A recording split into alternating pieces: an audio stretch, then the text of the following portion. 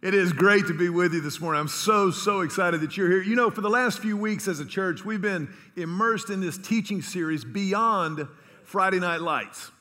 And we've been using the pageantry and the power of high school football to talk about the power of community. And we've examined the fact that we're created in the image of God with a soul-deep need to connect with each other in ways that even football can't fully satisfy.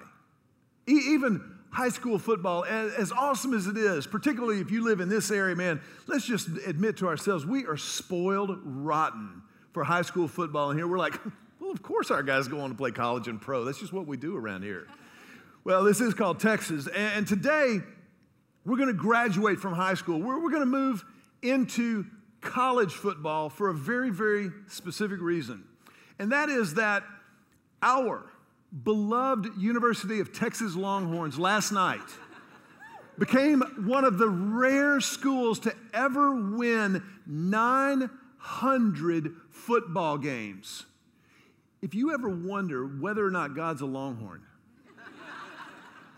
just look at the burnt orange sunset, would you please? My point in telling you this is that last night was a huge win for the Longhorns. And I don't want to, listen, they played really well. Offense, defense, even our special teams blocked a field goal and returned it for a touchdown. It was unbelievable. And I don't want to take anything away from the Longhorns, but I have a theory. I think I know exactly why Texas beat the Trojans of the University of Southern California last night. Now, before I tell you my theory, you need to understand I am not an armchair quarterback. I'm not one of these guys who's like, well, I don't know what's wrong. I think Ellinger needs to play better in the fourth quarter. That's not my bag. Those guys who act like they were former All-Americans in middle school, that is not the way to behave. But I do have a theory, and I think that those of us who go by the name American and are happy that Texas won last night, we have one person to thank. I think we have this guy right here to thank for Texas winning the game last night. Now, I'm glad that his face is obscured by his costume, and I want you to understand this is in no way a judgment call of any type. This is just an observation of common sense fact. There is no way that a grown-up can show up to a football game dressed like that and help his team. There is nothing about that is a help to his team or to anyone else around him. But I do appreciate the commitment. I do appreciate the fact that he was willing to wear his team colors in a hostile environment. You know, all of us who are fans of any particular team, we all show our true colors by showing our true colors, right? We wear our team, maybe in a hat or maybe in our shirt or pants or our foam finger that we wave around at the game, whatever. It's part of being a fan that we wear our team's colors, that we show people whose side we're on, even if we're in a hostile environment. And it's to that end that this week, as we continue the series beyond Friday Night Lights, that we're going to talk about team colors. What is it that we put on in order to show whose side we're on, whether we're in friendly environments or hostile environments? Who are we as the community of Christ, as the team of faith? What is it that we look like? What do our true colors reveal about who we are? Because the fact is that in order to be a part of this community, of the family of faith, the community of Christ, in order to be a part, it's imperative that our lives look different. That when people see us, they see, first of all, the character and personality of Christ himself, but also that they see a difference in the way that we behave because of the things that we believe, and that those things take root and they make us distinct and unique in all the world. You know, Dietrich Bonhoeffer was a German pastor who opposed the Nazi regime from the very beginnings of their rise to power in pre-war Germany.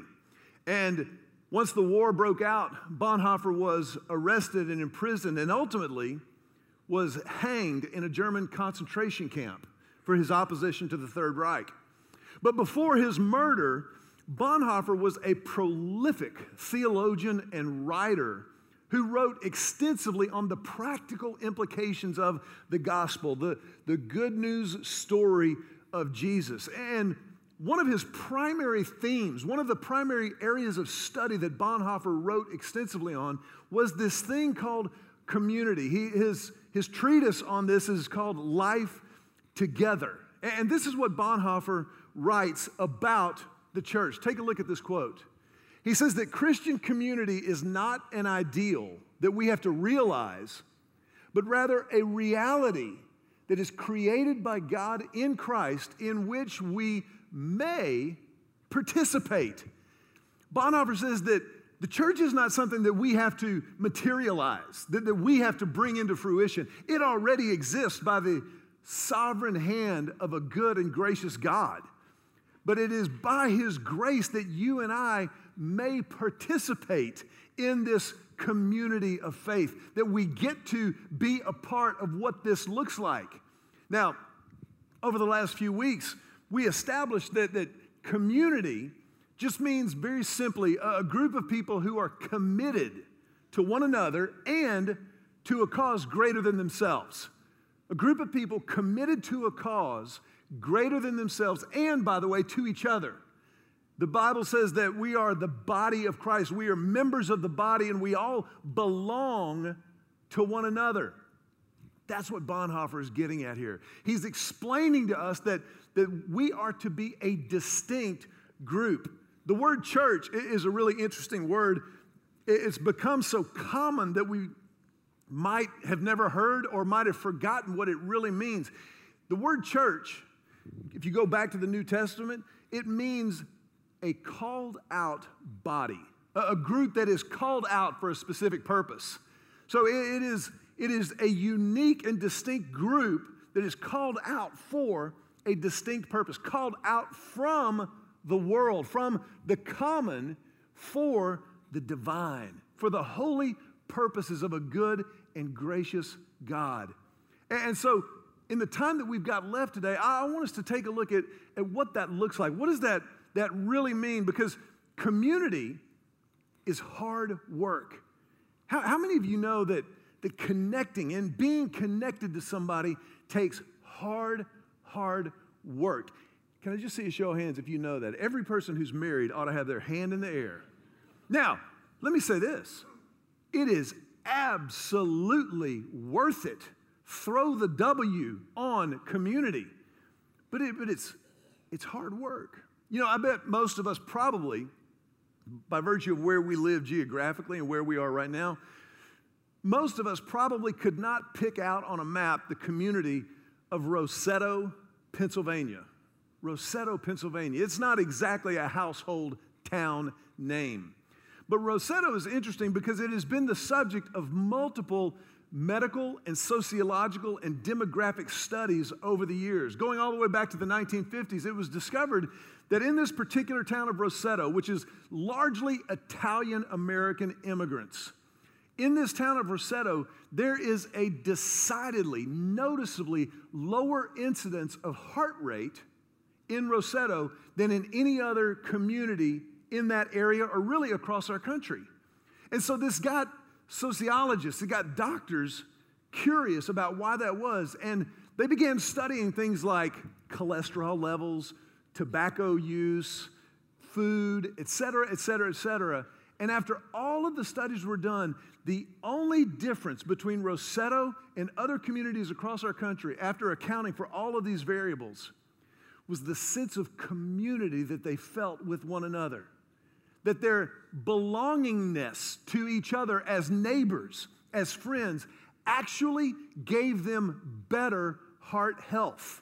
There's another study of over 181,000 Americans that has shown that loneliness and isolation leads to a 29% increase in heart disease and a 31% increase in stroke. We need community. We need to belong and to connect with each other. And it's against this backdrop that the Bible calls us. It informs us that we have been created for exactly that, for this thing called community. As a matter of fact, in the book of Acts, the Bible describes the very, very beginning of this fledgling community known as the church. In Acts chapter 2, the Bible is describing those first days after Jesus has returned to heaven. In Acts chapter 2, as a matter of fact, the Apostle Peter, who just a few weeks before had denied even knowing Christ, who had used profanity to deny that he even knew Jesus, this same Peter preaches a sermon to a throng of people in the city of Jerusalem. And the Bible says something so fascinating about this day. Look at Acts chapter 2, verse 41. In Acts 2, verse 41, the Bible says, those who believed what Peter said were baptized and added to the church that day about 3,000 in all. 3,000. How would you like for your job description to say, that's the goal? That's what every pastor since Peter has come up against. That this incredible moment of church growth, this power that happened because Peter stood up, 3,000 people were added to the church. Now, I want to take just a quick time out and talk about that because I think it's significant for a couple of reasons that the Bible includes this number, 3,000. First of all, I think it indicates the scope and the size of God's dream, of God's vision for the bride of Christ. That this was never supposed to be just a little regional mom and pop outfit, but that this literally was to do what Jesus said we were supposed to do in Matthew chapter 28 when he said, go into all nations, making new disciples, baptizing them in the name of the Father and of the Son and of the Holy Spirit, and teaching them to obey everything I've commanded you. But don't worry, I will be with you even to the ends of the age. This is literally a worldwide movement. This isn't just about your particular high school zone. This isn't a 5A versus a 6A. This is a global enterprise that we are a part of. And I think it's there at the very beginning. But I also think there's something kind of tucked into the facts. The second reason I think this is significant is because if 3,000 people were added to their number that day, man, don't you know there were going to be growing pains? If 3,000 people showed up in one spot and said, we're on the team, I'm guessing that more than a couple might have had differing ideas about what the team was going to look like.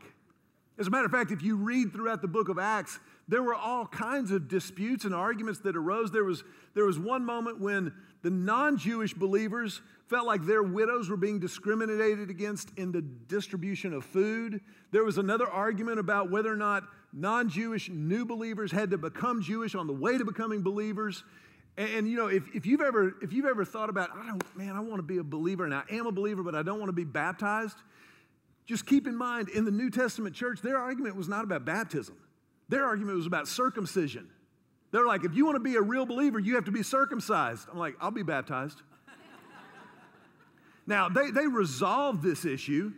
They got it taken care of by the humility, by the leadership of the apostles, led by the Holy Spirit of God, but there was a lot going on there.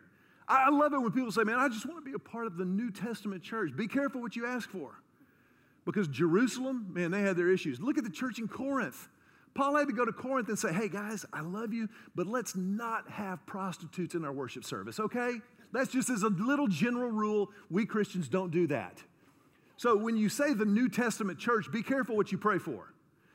But you see, just at the very beginning, there's this momentum, there's this thing happening. As a matter of fact, the Bible says also that when Peter preached this sermon, that the multitudes who were there from all corners of the earth, they heard Peter's sermon in their own language. the Holy Spirit of God moved supernaturally so that the people of God could proclaim the purpose of God there in that moment. And it was there that the church was ignited and took shape and took form. And then the Bible goes on and it explains how they went about wearing their team colors, what it was that they did in order to show which team they were on. Look in verses 42 and following.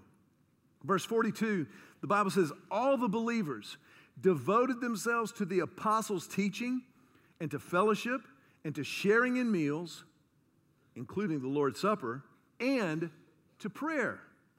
They devoted themselves. They devoted themselves. I want you to turn to your neighbor and with passion and enthusiasm, because Texas won last night and the Lord is in this place, tell your neighbor, get your devotion on. Okay, I love you too much to lie to you. That was terrible. Say it like you mean it. Tell them, get your devotion on. There you go. That's what I'm talking about. Man, get your devote. Now, devote is a great word, to be devoted or to make a devotion. It means that you make a vow or a promise in sacrifice to something.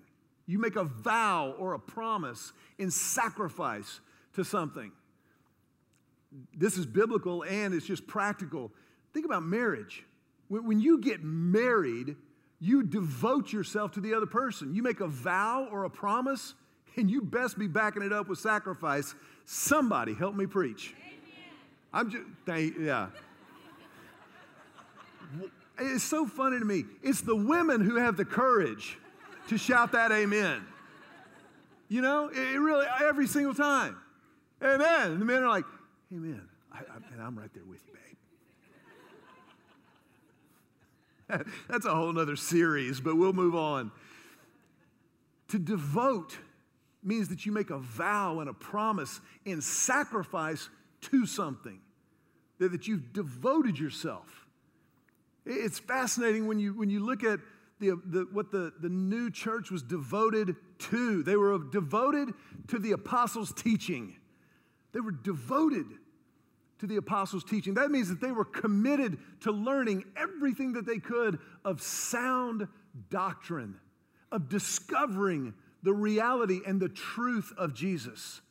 That they were committed to it. And we'll see in a minute that they were committed not just like every week or maybe 2 or 3 times a month, unless they got a better offer, that they were devoted to it daily. They were so hungry for the truth of God because they understood that what they believed, what they think, would determine how they behaved and how they lived. And so they devoted themselves to the apostles' teaching. So if you're ever in a bind, or if you're ever looking for a church home, for a community to belong to, the first thing you look for is a church that is committed to the authority of Scripture, to the unique, God-given, God-inspired nature of His Word, that it is alive and active, sharper than any two-edged sword, able to pierce both marrow and joint to our very souls. That's what the Bible is. And they were devoted to this. They were devoted to accurate teaching, to being a part of a community that works diligently to handle the Word of God well. They were devoted to the apostles' teaching. They were devoted to fellowship. Fellowship is a great word. In the original Greek, it's the word koinonia.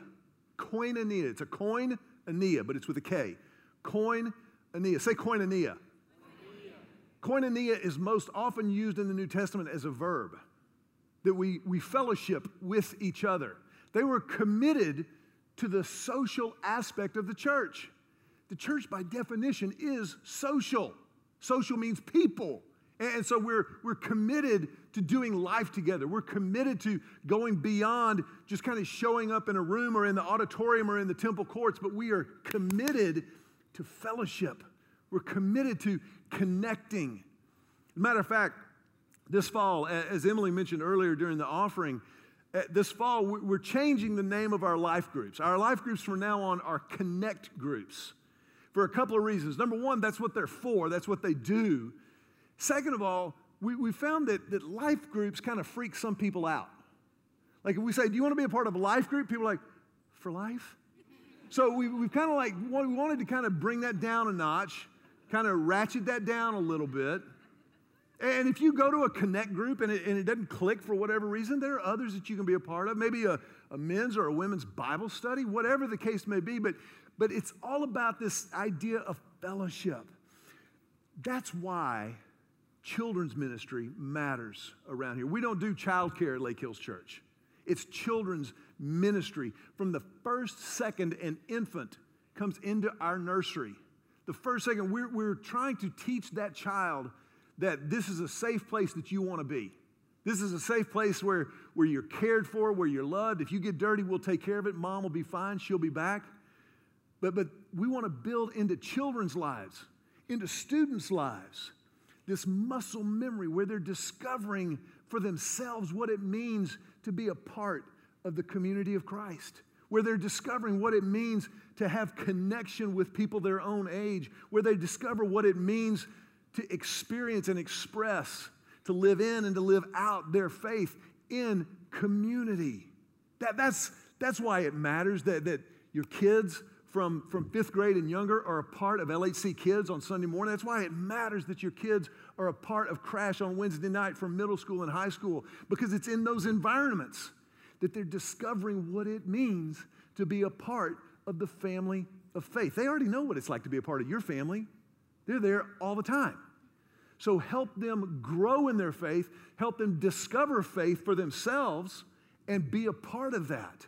It's an incredible, incredible thing.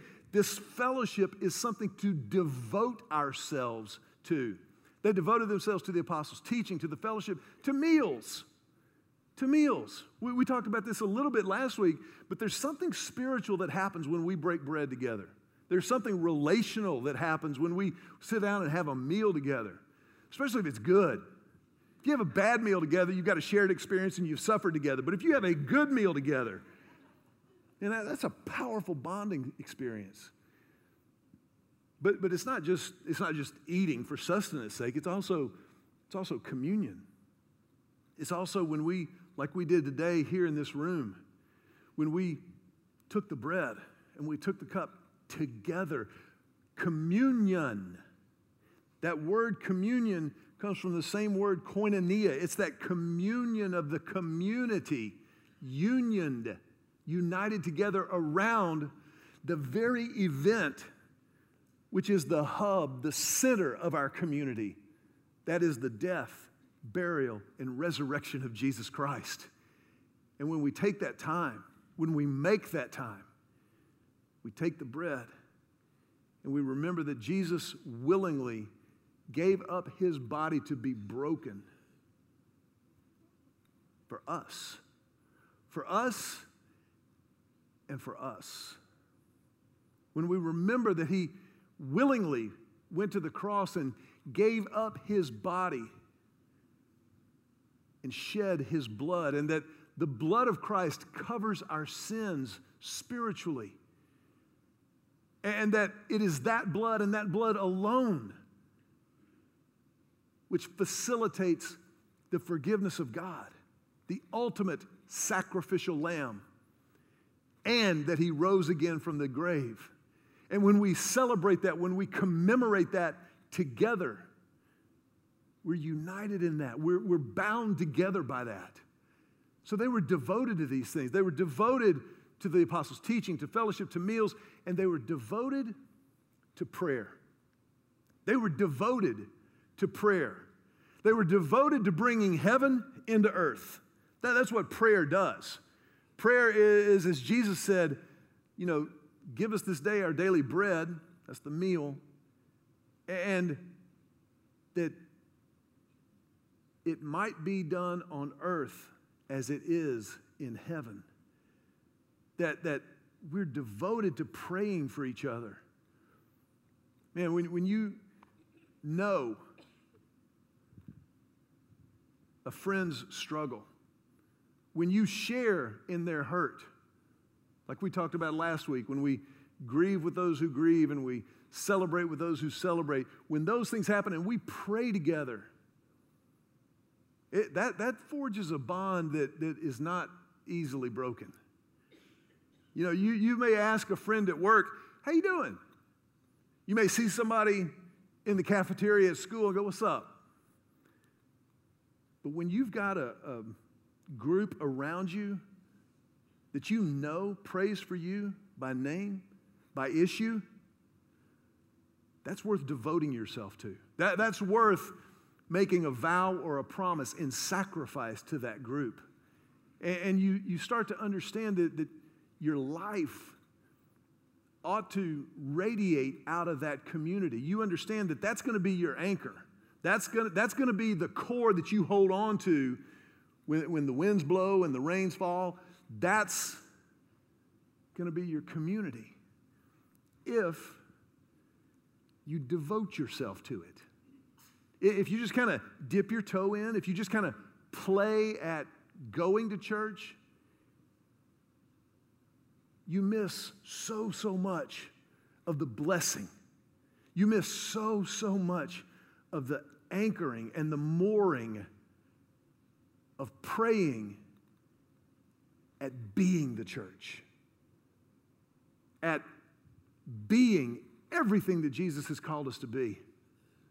And that's what they were getting at here. Look at verses 44 and 45. It says, all the believers met together in one place, and they shared everything they had. They sold their property and their possessions, and they shared the money with those in need. This has been one of the most misunderstood verses in the entire New Testament for about 2,000 years, give or take. They were communists. There it is right there. They were communists. Socialists. There it is. No, they weren't. They were devoted followers of Christ. They realized that everything they had was from God. And if God wanted them to use it to help other people, they would use it to help other people. There's always been this material connection to the spiritual purposes of God. Always. Now, if you're not a Christ follower, that's not you. But if you are a Christ follower, here's the reality. Our chips are already all in. We've already said, I will follow you with everything I have. We start with the tithe. That's where it begins. But we always realize there's a way that we can help, and we can always do more together than we can do individually. So this has always been a hallmark of the family of faith in the community of Christ. Verse 46, they worshiped together at the temple each day. They met in homes for the Lord's Supper, and they shared meals with great joy and generosity, all the while praising God and enjoying the goodwill of all the people. And each day the Lord added to their fellowship those who were being saved. Isn't that interesting that we started with 3,000 were added to their number that day. And this section of Scripture concludes with the Lord added to their fellowship those who were being saved. See, the church is already a unique entity. It is a really unique community. The church is unique in all the world in that it is the community that is specifically designed not for itself. The church is not here for the church. The church is here for those who are not yet here. The church is here because there are people that we know who don't yet know how extravagantly God loves them. And this idea of community is actually our greatest calling card. What did Jesus say? Jesus said, they'll know you're my disciples, my followers, if you love one another. If you're really connected to each other, if you're really devoted to each other, then people will know you're my followers. They'll see it in you. They'll see it in what you do and how you live and where you go and how you talk. And it's this incredible picture. They were devoted to these things. These were their team colors. You remember my man at the Texas game last night? Remember the guy with the cape and the helmet? Can we bring that picture back up? Part of me hopes that this is the image you remember from this sermon. Part of me. But I alluded to something at the very beginning. I want to show you something. I just noticed this last night or this morning early. Look at his shoes. USC colored Vans. You don't get more committed than that. Well, okay, maybe the helmet with the plume is more committed, but the Vans are a nice touch. On one hand, I mean, this is funny, and he was trying to be funny. We're not making fun of anyone at all. And wouldn't you love to have a stadium full of people that devoted to your team? Wouldn't you love to have people who were willing to say, this is my team. I'm willing to go all in, baby. It's interesting that this picture is kind of the image for the morning because the Apostle Paul said that God uses the foolishness of our faith to prove itself wise. That we are to be foolish in the world's eyes because of the light we have received. And so I wonder this morning, how foolish are you willing to be? I don't mean to be the weird Christian, but I mean, how foolish are you willing? Are you willing to devote yourself, to make a vow and a promise, and to truly sacrifice for the cause of Christ? To really and truly schedule and orient your week around the reality that is the community of Christ.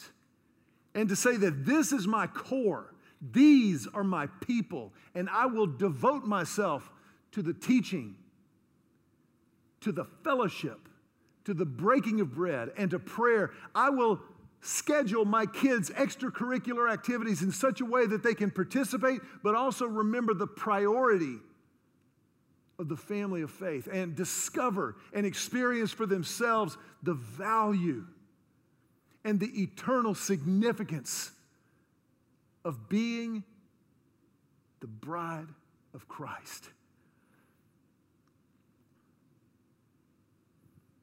I want to ask you to bow your heads for just a brief moment.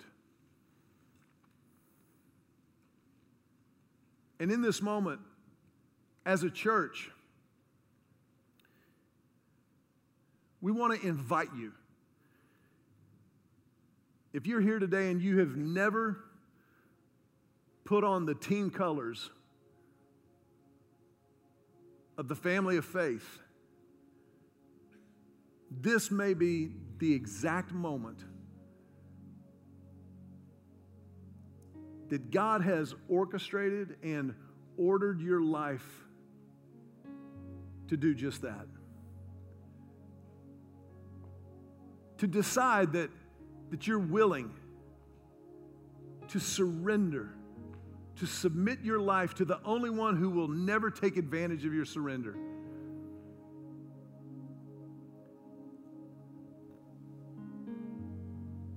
If that's you today, we want to give you the opportunity to do exactly that, to respond to the grace initiative of Jesus.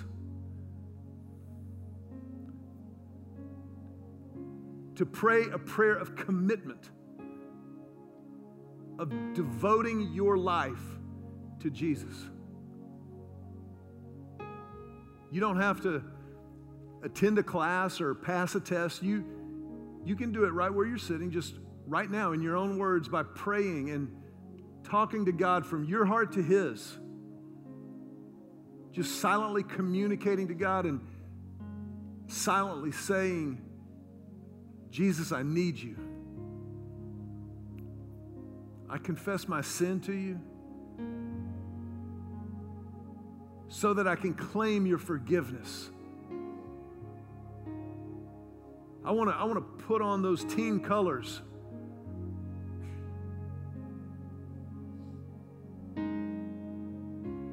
And Jesus, I will follow you from this moment forward with everything that I have. Lord, I pray this prayer in your name. I want to ask you just to continue in a moment of prayer for just a brief moment with your heads bowed. If you just prayed that prayer and you meant it, this is the biggest moment of your life. And it's too eternally significant and important to just leave it here in these seats. You're surrounded by people who want to help. And so I want to ask you to do just a couple of things to help us help. If you would, take the program that you got when you walked in today, just right now, right where you are, and open it up. You'll notice inside there's a Connect card there. If you will, just start filling that card out.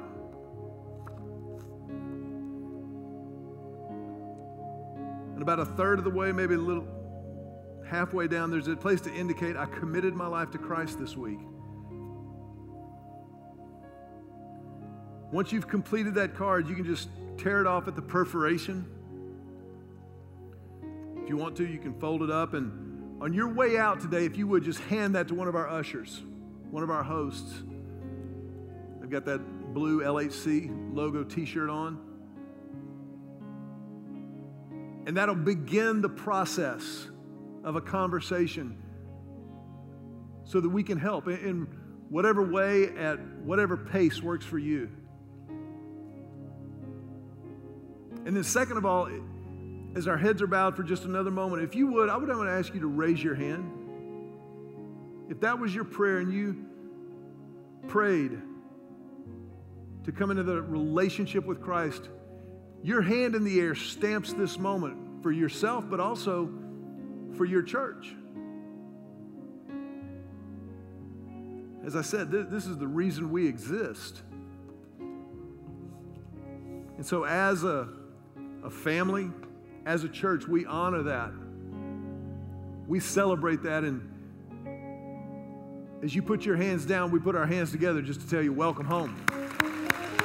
Welcome home.